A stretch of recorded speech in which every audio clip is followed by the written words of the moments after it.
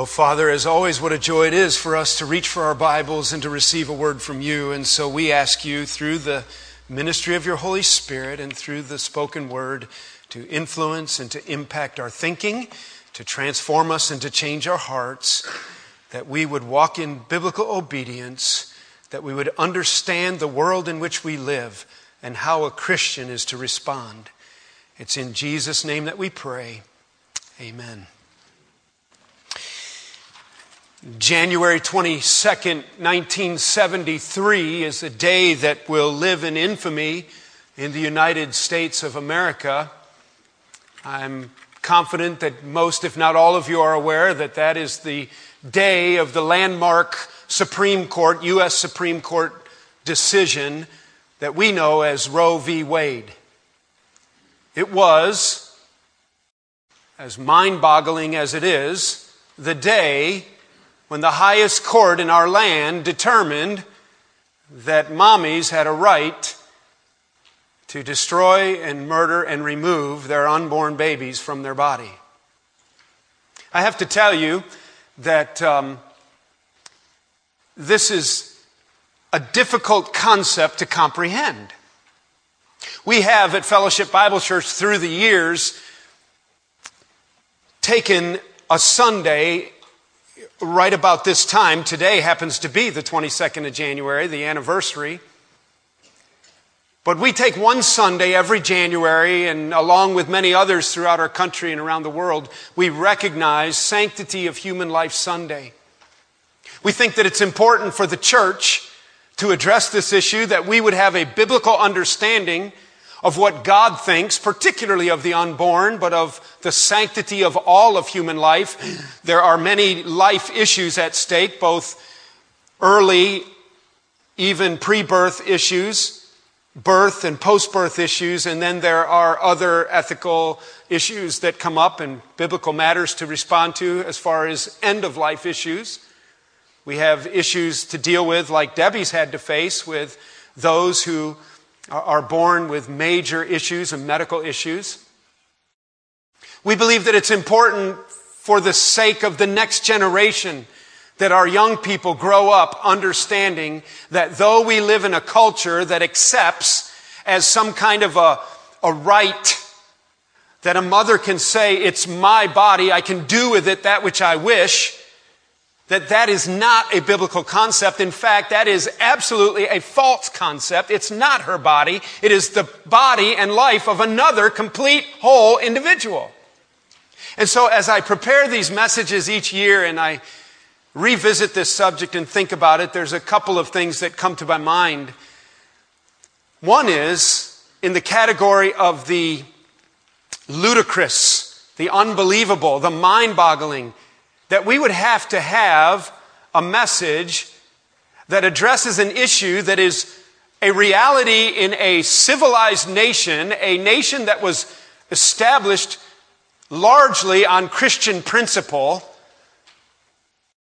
that we would have now in the arena of our culture and in the outgrowth and output of our educational system, that we teach our young people that even without their parents' permission at a very young age, they have a right to go to a doctor and have an unborn baby removed from the womb and killed and destroyed. That's really hard for me to fathom. It's especially difficult for me to stack up that kind of logic. It's that kind of illogic because it is so unnatural. You have to be educated into knowing that that's okay to do. And the only way you can educate people into doing that is to commit an education of falsehood and lies to them. And that's what has happened. And so our young people, many are in the public education arena and they hear this. They're indoctrinated. They're taught. And it is absolutely an offense and a sin in the eyes of God and a violation of His direct command. And so the church must understand what she thinks about this subject. The church must have the ability to communicate truth to the untaught and to the next generation.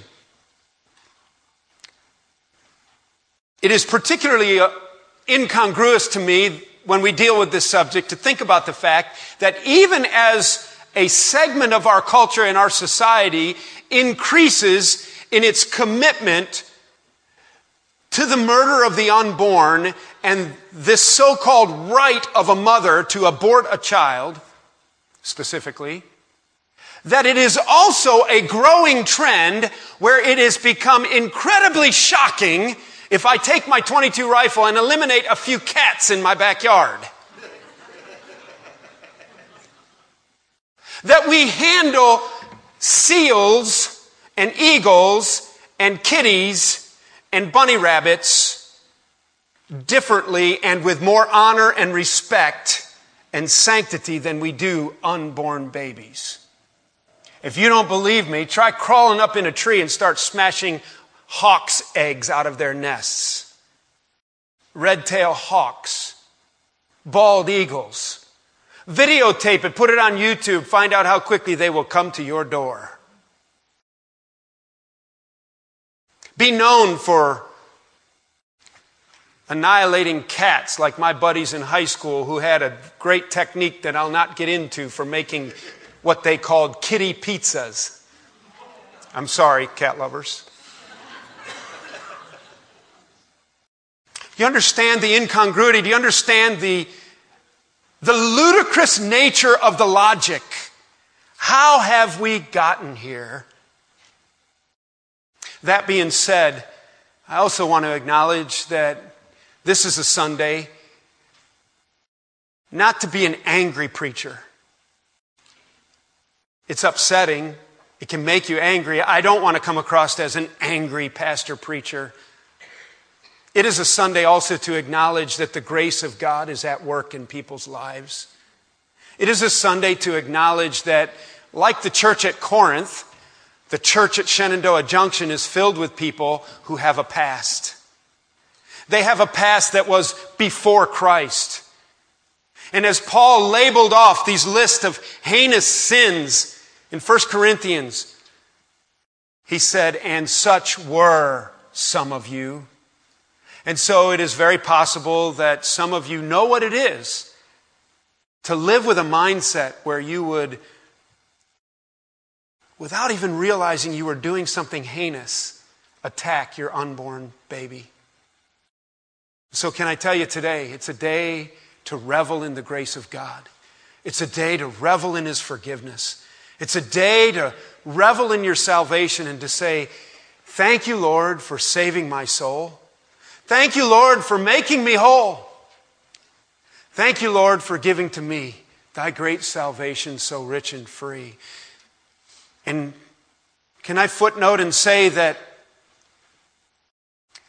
if you have an abortion in your past or a disgraceful decision-making process in your past that you're ashamed of, and maybe nobody even knows it, that you don't need the grace of God any more than any of the rest of us here today. That we are all on an equal footing. We are all on a level plane of needing the forgiveness and the grace of our Heavenly Father and the forgiveness of our Lord Jesus Christ. Because if it's not one sin, it's another. In fact, it's our standing before a holy God.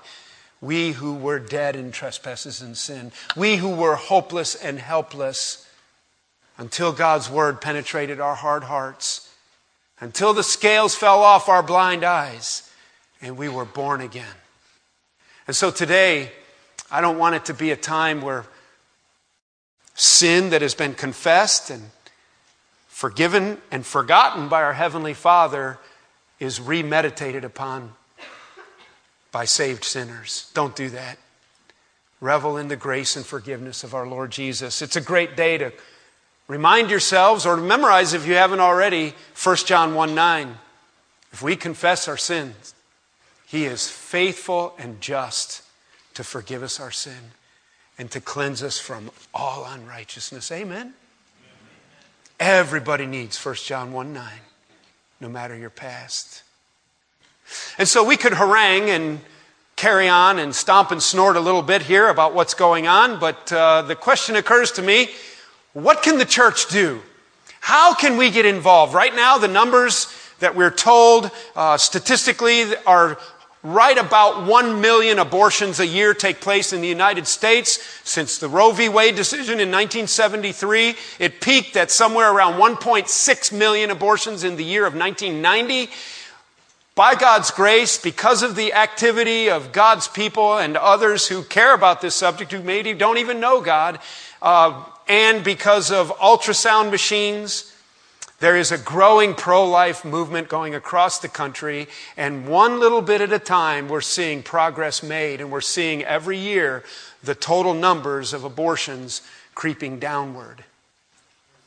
So I don't know how God would burden your heart to get involved, whether it would be in the area pregnancy clinic, whether it would be in just paying a closer attention to your young people that are under your influence, whether some of you work with children or youth at Fellowship Bible Church, and it will renew your commitment to raising them up to walk in biblical obedience so they don't end up in situations that are difficult.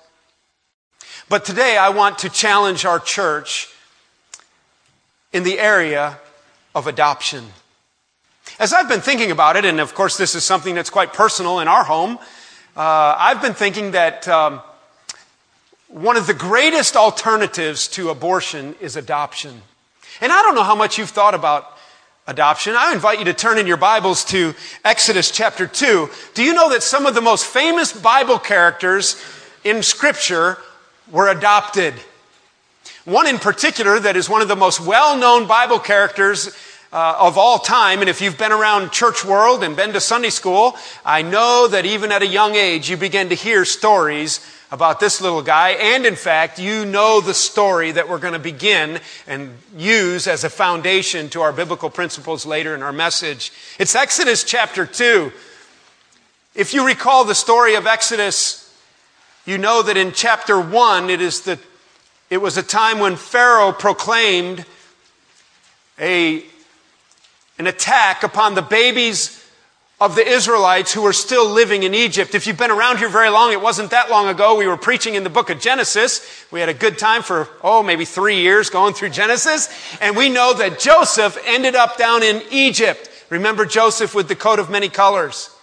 And in fact, let's just let our eyes fall to chapter 1 and verse 6. And notice, it says, "Now Joseph and all his brothers and all that generation died. But the Israelites were fruitful and multiplied greatly and became exceedingly numerous, so that the land was filled with them. Cradled in the refuge of the ark of Egypt was God's people, planted there by Joseph's misplacement. What man meant for evil, God meant for good, and God put them down there where they could thrive, where Joseph could highly impact the whole nation of Israel." Remember, he kept them from starving to death. And there they still are, but the generations grew and changed. The regime changed. And finally there came a time in Egypt when a regime came to power and a Pharaoh sat on the throne who no longer knew his history of his country. He no longer knew that it was the Israelites, that it was Joseph who had literally saved Egypt. And he no longer honored the Israelites. In fact, there became a major racial divide in the country. And there was this politically driven problem with this growing nationality of Israelites among the Egyptians, to the degree that this misplaced people were permeating and taking over the whole land. Let's look and see what it says. A few more verses in chapter 1, and then we'll look at chapter 2 for a few minutes. Verse 8. Verse 7, "The Israelites were fruitful and multiplied greatly. They became exceedingly numerous, so that the land was filled with them. Then a new king," verse 8, "who did not know about Joseph, came to power in Egypt. 'Look,' he said to his people, 'the Israelites have become much too numerous for us. Come, we must deal shrewdly with them.'" When a politician says, "let's deal shrewdly with them," you better watch out. "Or they will become even more numerous, because if war breaks out," verse 10, "they will join our enemies and fight against us and leave the country." So they put slave masters over them to oppress them with forced labor. And then they began to build all these storehouses and they worked them. But it says, And they worked them ruthlessly, verse 13. And the Egyptians used them ruthlessly, verse 14. And it came, though, even in the midst of all of that, that God gave them increase. And the more they were oppressed, it says, the more children were born. Well, they got after the Israeli nurse midwives and they came up with this shrewd plan. Here's the shrewd plan. When you have your Israelite mommies and you're having their babies and they are on the birthing stool, accidentally drop them and tell them they were stillborn. So it was like a postpartum abortion. It was some form of a murder. That's all you can say. But these precious midwives, who have their names preserved in Scripture for us, refuse to do it. They continue to populate. So the king has to come up with another idea. This is great. It also creates a huge issue for us. What do we do when the highest offices in our land call for the murder of the unborn? When they promote it and they campaign on it and they identify with it as a movement. It's not so far off in our country, even to what they were doing here. And we look at this and we would say, we would never do that. No, but we'll stand up in a campaign pulpit and we will pronounce to the world that we're campaigning on the one plank of our platform is that a young girl ought to be able to abort a baby anytime she wants to. Vote for me. Vote for me. I'm really open-minded. We need to pray for the salvation of the souls of politicians who promote abortion. Here's the next plan, verse 22, chapter 1. Then Pharaoh gave this order to all his people. Every boy that is born you must throw into the Nile River, but let every girl live. Now there's a good plan. All right, the midwives aren't cooperating with us. They're not killing the babies when they're born. So we're just going to send out our police force. We're going to round up the babies. We're going to just chuck them in the river. That'll take care of them. Heinous, huh? Unbelievable. How would anybody ever do that? You can't say that. You can't say that. We live in a culture that has no more respect for the unborn than this. Chapter 2, we find out that there's an adoption option here. It's really great how God turns tables on the Pharaoh. The first thing I want you to see is that we have a high-risk pregnancy. A baby at risk, number one. A baby at risk. Now, a man of the house of Levi married a Levite woman. These would be Israelites. It was, if you look at chapter 6, verse 20, you don't have to, there's a genealogy there. It was a man named Amram, and he married a woman named Jochebed, and she became pregnant and gave birth to a son. Now remember that chapter 2, verse 1 comes right after chapter 1, verse 22. Chapter 1, verse 22 says that Pharaoh gave the order to throw every baby that's born into the river. So chapter 2, verse 1, they get pregnant, all right, and they don't have ultrasound, and they don't know what's going to happen. Can you imagine what they talked about late in the evening when all the other kids were in bed? Honey, what are we going to do? We got this baby coming. What if it's a boy? High-risk pregnancy here.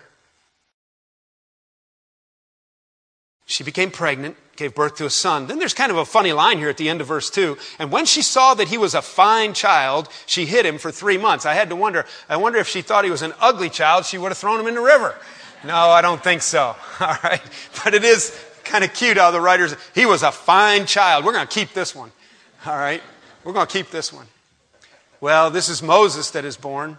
They don't know it's Moses yet. They just know it's their baby son.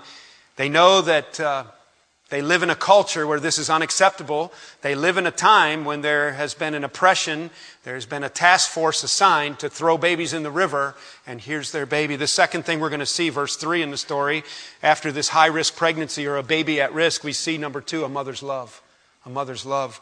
We're going to see a mother go to extraordinary measures in extraordinary times.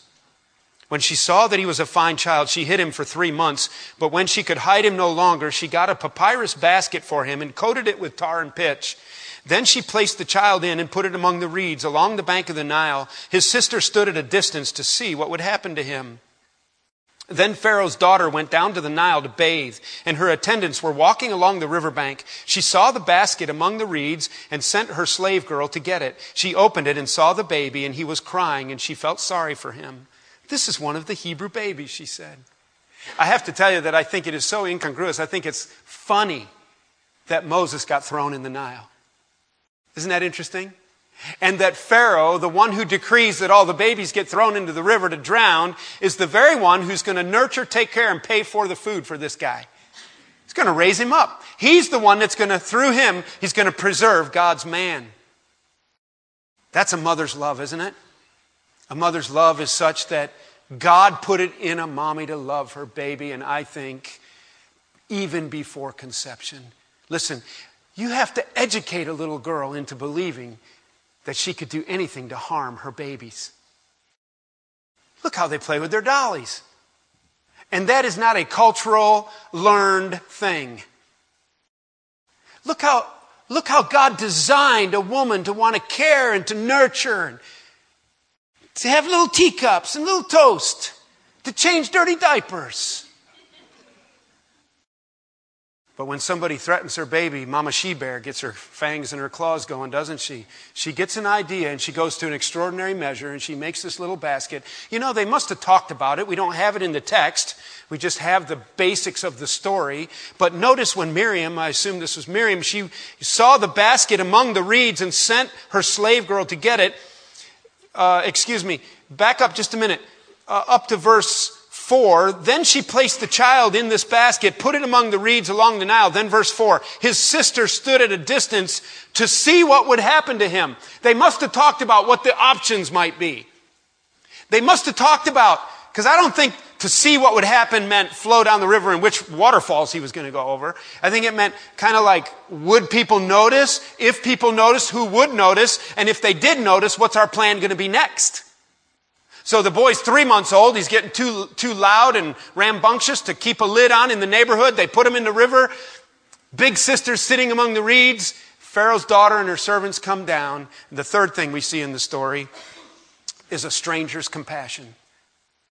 The compassion of this strange woman, a stranger. She opened it, verse 6, saw the baby. He was crying and she felt sorry for him. You know, I don't know Hebrew, and it doesn't say it in the text, but I know what she said. She said, "Aw, a baby. Oh, he's cute. Let me see him. Oh." See, this is a mommy thing. This is a woman thing. Can I tell you that the stranger had compassion? And do you know that I have witnessed and I have observed that God has put it in a woman that she has a great capacity to love a baby that's not her own. It's not a problem. You say, well, I don't know if I could adopt a baby because I don't know if I could. Yes, you would. Yes, you would. As soon as you see it, it's your baby. It's like, oh. And so then God kind of pulls it off. It's pretty neat. You know, I doubt he broke a sweat, but look what it says. This is one of the Hebrew babies. And then his sister asked Pharaoh, so she comes out of the reeds. Would you like me to find a midwife that could nurse your baby for you? What a great idea, she says. Shall I go and get one of the Hebrew women to nurse the baby for you? Yes, go, she answered, and the girl went and got the baby's mother. Pharaoh's daughter said to her, take this baby and nurse him for me, and I will pay you. How's that? She gets to take the baby home, she gets to raise her own child, and she gets a paycheck from Pharaoh's treasury. How great is that? All because Pharaoh's daughter had a plan. She wanted that boy. She loved that boy. The compassion of a stranger, the ability of one woman to love another woman's baby is a great mystery, isn't it? Mystery. It's a marvel. It works. Fourth and final thing I want you to see in this passage, not only was there a high-risk pregnancy, a baby at risk, we observed a mother's extraordinary love. We recognize the compassion of a stranger and the ability of a stranger to love another one's baby. But we must recognize the sovereign plan of God here, number 4, hadn't we? The sovereign plan of God. And so the woman took the baby, verse 9, and nursed him. And when the child grew older, she took him to Pharaoh's daughter, and he became her son. There's adoption in the Bible. He became her son. She named him Moses, saying, I drew him out of the water. Evidently, in some Egyptian form, that means draw him out of the water. Bible scholars debate what Moses means, the name means. I take it, that's what it means. Let me ask you a question. Did they know that this was Moses? I mean, Moses. They named him Moses, but they didn't know that Moses was Moses. God had a plan. What would have happened if they'd have got that baby and dumped him in the river? 1 million abortions a year? You're kidding me. 1.5 million people live in the state of West Virginia. 800,000 people live in the state of South Dakota. What would it be like to open the newspaper and say 2/3 of the state of West Virginia was washed away in a flood? The entire state of South Dakota and another city up in North Dakota washed away. It's gone. What a tragedy. Every year, all these people resources washed down the drain. Who knows? Who knows the capacities? Who knows the potential of these precious babies? I just love to think about it. They had no idea when they were teaching Moses math and horseback riding and how to shoot a bow and how to run fast and how to do jujitsu and how to be a captain of an army and how to look at the stars and navigate, because he had the finest education in all of Egypt, and they were not dumb. Who knew that in God's sovereign plan, when he had been thrown in that river in his little basket and then adopted by another mother, that it was all part of God's plan and strategy to get him right where he belonged, for his life, for what God had purposed for him, for what God was going to do in him. And that another Pharaoh or two later, it was this guy that was going to throw his stick on the ground and it was going to turn into a snake. And he was going to put his hand inside his coat and it was going to turn leprous. And he was going to look at the Pharaoh and say, let my people go! And lead them. God's man, preserved through the adoption and the love of a mommy who wasn't his biological mommy. It's a powerful reality, isn't it? And so I think that the church needs to have a mindset for adoption. Let me click off 3 reasons why I think the church must be passionate about adoption. Reason number 1 is that I believe that adoption is a practical application of our biblical text. Adoption provides or is a practical application of our biblical text. Turn to Psalm 82 with me real quick. You need to be fast now, okay? Psalm 82. Psalm 82. Look what it says. We'll look at 1 Old Testament verse and 1 New Testament verse, and there are many more passages. But look what the psalmist Asaph says. Psalm 82, begin with verse 3. Defend the cause of the weak and fatherless. Maintain the rights of the poor and the oppressed. Rescue the weak and the needy. Deliver them from the hand of the wicked. Wow. I would suggest that when we have opportunity to get needy children, and when mommies are in a situation where they cannot take care of their baby and they need some help, that of all people, the church ought to be there to live out Psalm 82, to provide the needs of orphans and to help with needy and poor people. It should be no question about it. Do you know that there's 150,000 adoptions in the U.S. every year? Do you know that there's 127,000, I don't know where they get their numbers, but they say, this is off of Dr. Dobson's website, or Focus on the Family's website, 150,000 adoptions a year, 127,000 children out there to be adopted. It's interesting, isn't it? God's word says, take care of the orphans. God's word says, help the poor and the needy. That could include the poor mommy who's got herself in a situation that is out of her control and she has no idea what to do with her spinning world. And maybe you can come alongside. Possibly God opens the door for adoption Have you ever thought about adopting a baby? Have you ever thought about adopting a young child or even a young teen? Why not? Why wouldn't we? Oh, Pastor Van, don't have enough room in my house. Yes, you do. I worked in Alaska. I know how many Eskimos can live in one 12 by 12 shack. The answer is lots. Way more than live in your house. Say, well, I would have to get a new car. So? That was not a slam against Eskimos, by the way. I love Eskimo people and enjoyed my time in the Yukon. It's just the reality. You say, but adoptions cost a lot of money, like $20,000. Well, you paid $27,500 for your new car. You see, you can do it. And you would be living out the text of Scripture. James chapter 1, verse 27. Listen to it. Turn there if you wish. James chapter 1, verse 27. James 1:27, religion that God our Father accepts as pure and faultless is this. Okay, note, this is not religion where man is trying to jump to God, counting beads, put money in the offering. My religion so that I can please God. He's not talking about that. James is always concerned about the outworking of our faith. That if you have faith in Jesus Christ and He's transformed your life, then you do works that show the fruit of righteousness in you. Faith and works is a big deal to James. And that's what he's talking about here. He's talking about the living out of your faith in Christ when he uses the word religion here. And he says this, religion that God our Father accepts as pure and faultless is this, to look after orphans and widows in their distress and to keep oneself unspotted or from being polluted by the world. Do you get it?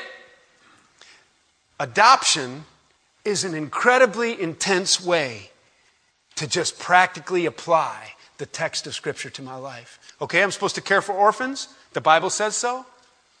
I'll bring them right into my home. Why not? Second thing is, and I don't want to go a long time on this, but let me mention something that came to my mind. The church should be passionate about adoption, number one, because adoption is a practical application of the biblical text. It helps us live out obedience to Scripture. Number two, adoption is an intentional solution to cultural trends. Adoption is an intentional solution. If we would get intentional by design to plan to adopt, it would help with the current and coming cultural trends. I don't want to throw a lot of statistics at you, but let me just mention a couple and I think you'll understand what I'm saying here. Listen. Of all the girls, women who have abortions, 82%, 8 out of 10 are unmarried. 8 out of 10 are unmarried. Of them, 50% of all women who have abortions are age 25 and under. Okay, so think about it. If you're 25 and under and you're single, what are you? You're a college student. A breeding ground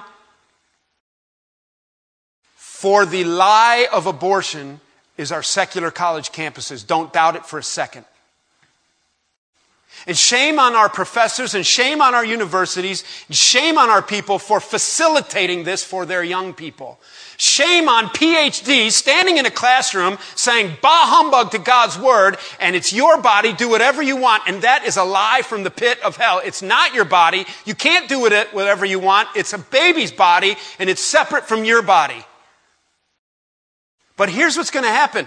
There's been more trending, as I referenced earlier, towards not having abortions. Ultrasound has been a big thing. Girls go in, they think they're going to have an abortion. They do an ultrasound and they see the baby doing jumping jacks and they see the heart pounding and they see this beautiful little image. It's like, wow, it really isn't just like my appendix. It really is a person. And they walk out. When they walk out, who's there to greet them? And I'm telling you, I predict that every year we're going to continue to see abortion dropping by God's grace. And there's going to be more and more girls, not all of them, some will raise their own babies, some will get married, some their families will help them, but there will be more and more who will be available to say, would you put this baby in a basket and take care of it for me? And a stranger with compassion will come and say, give that baby to me. I think first in line ought to be the church of Jesus Christ. Give that baby to me.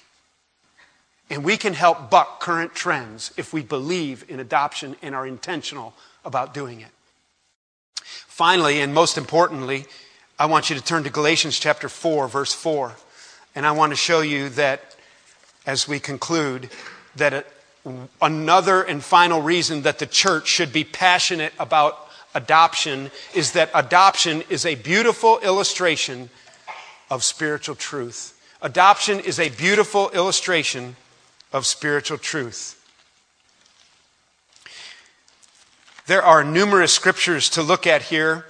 And so while you're in Galatians chapter 4, just listen while I read John chapter 1 and read just a couple verses from John's Gospel, verse 1. Now just listen. You're in Galatians 4 waiting, but your ears are up here. He says, "He came to that which was his own, but his own did not receive him."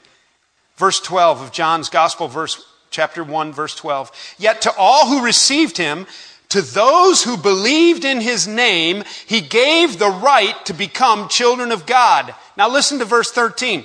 "Children not born of natural descent, nor of human decision, or of a husband's will, but born of God." That is, we have the ability, by believing in Jesus, to be children of God. Those who have their faith and trust in Jesus Christ are children of God. Now to Paul's teaching, Paul's instruction in Galatians 4. Look what he says, beginning with verse 4. "But when the time had fully come, God sent his Son, born of a woman, born under law, to redeem those under law, that we might receive the full rights of sons. Because you are sons, God sent the Spirit of his Son into our hearts, the Spirit who calls out, 'Abba, Father.' So you are no longer a slave, but you are a son. And since you are a son, God has made you also an heir." That's family talk. Ephesians chapter 1 uses the word adoption, that we were predestined to be adopted, those who are saved. It's amazing reality. Listen closely. You're a sinner. You figure out you're a sinner. God's word confronts your life. You realize there's a creator God that you've offended. You realize that he loved you so much, he sent Jesus Christ to the cross to die in your place, that by faith you could look to the cross and live. The moment you believe, I don't know if these go in order, but the moment you believe, guess what happens? You have a new birth. It's called regeneration.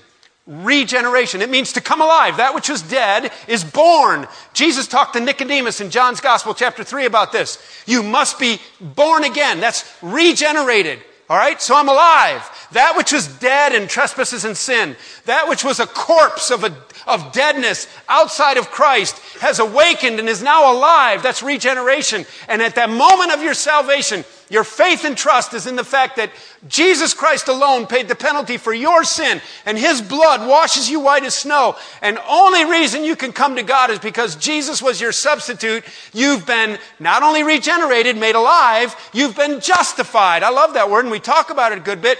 God puts on his judge robe, his big black robe, goes behind the desk, hits it with the gavel, and declares you righteous once and for all under the blood of Christ.